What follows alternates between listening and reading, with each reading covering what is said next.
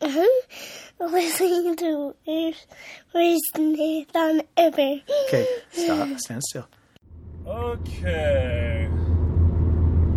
Welcome back, everybody, to the second worst marathon ever. The worst second worst. That's probably a good title for it. So this is going to be the worst episode of the second worst marathon ever, or maybe there's lots of second worst marathons out there, and this is the worst of the second worst. That's bad. But not as bad as being the best worst marathon ever. Okay, yeah, that's right.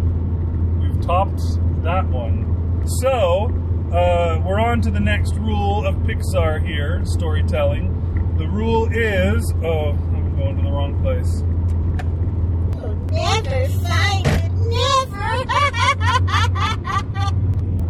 The rule is, if you were your character in this situation, how would you feel? Honesty lends credibility to unbelievable situations. Okay. I mean, that goes hand in hand with the last one. But you notice that they didn't say, if you were this character, what would you do? How would you react? It was, how would you feel? Right. And that's got to be for a reason. You know, the emotion, once again. So that lends credibility to these unbelievable situations. Yeah, just by having somebody react honestly to them makes your character seem more real. And that is, I think, one of those main things. You know, the more real your character feels, generally the better your story is seen to be. And there are some stories that have nothing hardly to go on in the story department, but people still think they're great because of how real and in-depth and well drawn up characters were in the story. And that's also one of those things that, you know, in modern day storytelling, character driven stories are what people are really after. Times past, you know, describing a interesting place was good enough sometimes to be a story. You know, it's just, I don't know, Gulliver goes to Lilliput or whatever, and you see what it's like there, and it's almost just some political allegory or whatever. But for the most part, those kind of things are past. You don't get a story like The Lord of the Rings where the characters are pretty sparse, but it's all about the setting. Instead, you get character-driven stories. And so, if you want to impress folks, if you want people to like your story, your characters need to be more than just one-dimensional people. So yeah, putting yourself in that place and really looking inside yourself and understanding how you would react and being honest about it makes it seem more real, I guess. We'll read the full quote again, if you don't mind. Okay. You still have access, right? Well, it's on the phone. Yeah, I didn't have access at the cabin, but we had all the rules, so we're fine. If you were your character in this situation, how would you feel? Honesty lends credibility to unbelievable situations. Okay, so that time, honesty is the word I want to look at. Honesty lends credibility to unbelievable situations. I'm drawing from my own experience. There are many times when I am unheroic, or I am uncool, or I'm surrounded by tons of people and I feel alone. Or, you know, these things that aren't attractive feelings. They aren't macho, they aren't heroic, they're not the kind of things that you want your characters to have adventures with. But if you're honest about it, maybe that speaks to people. My grandmother died in 1996, and I was at her funeral, and there were all these people sad and crying and remembering her. and saying, you know, oh, it's such a shame that she's gone. And I thought, I don't feel bad for Grandma. I feel bad for me. And I was like, oh my gosh, I would never dare say that to anybody. What an awful thought.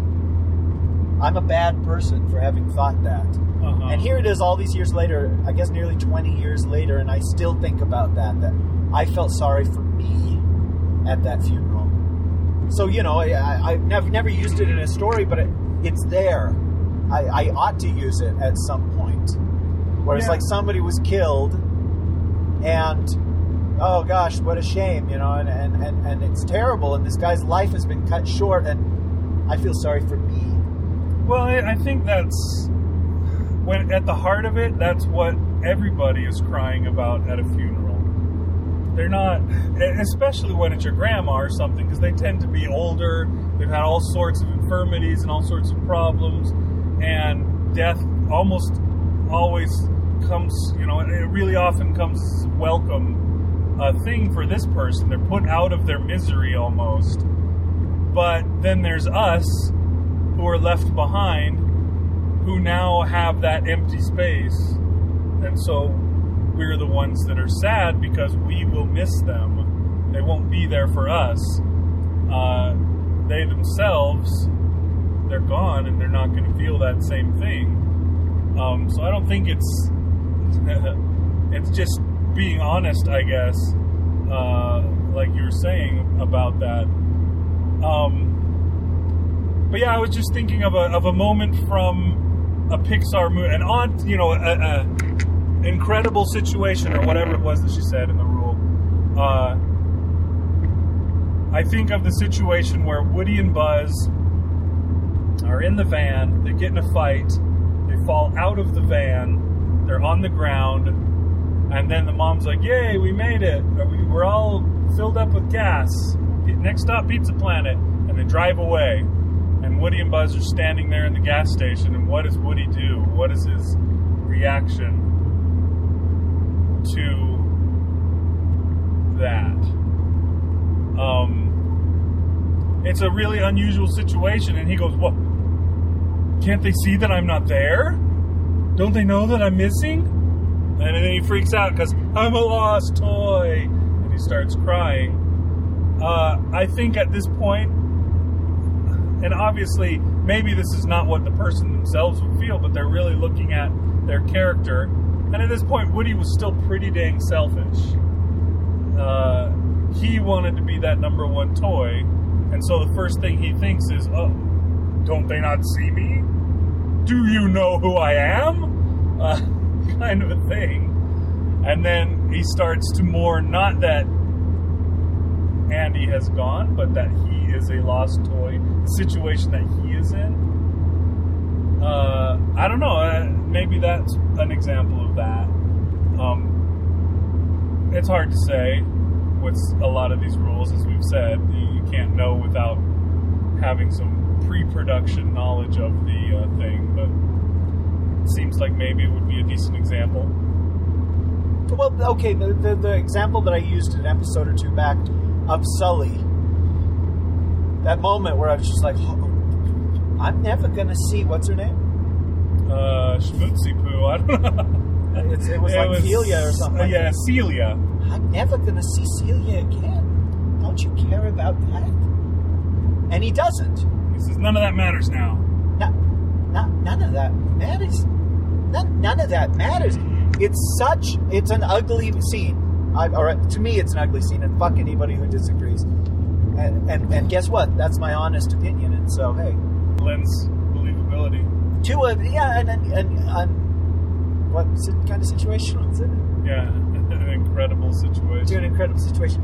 But that's his honest feeling at that moment. The writer, if I were at that moment, that my character, what would I feel? And he feels like none of that matters. All that matters is Boo is in the hands of my enemies, of the people, of our boss who we thought we could trust and turned out to be bad, and you know what I mean? And Boo is in danger. So your feelings don't matter. And probably adds an authenticity to that scene as well. And, helps us to know that Sully's going to do anything he can to get back there and save her. In spite of all the rules that say you can't. You're exiled. Monster, you cannot interact with the human world. Yeah. That's another good example, I think, of that rule. So, there you go. Rule number, 15? Yeah, I think so. And yeah, we'll be back again tomorrow with another rule for you. And I've been Big Anklevich. Thanks for listening. Good night. At the Dune Steve, we pay our authors as well as our own bills for the website maintenance and the like, so if you're ever in a generous mood, or even if you're not, we'd love it if you donate. Just press the button on the website to donate $5 a month, a quarter, or choose your own one-time donation amount.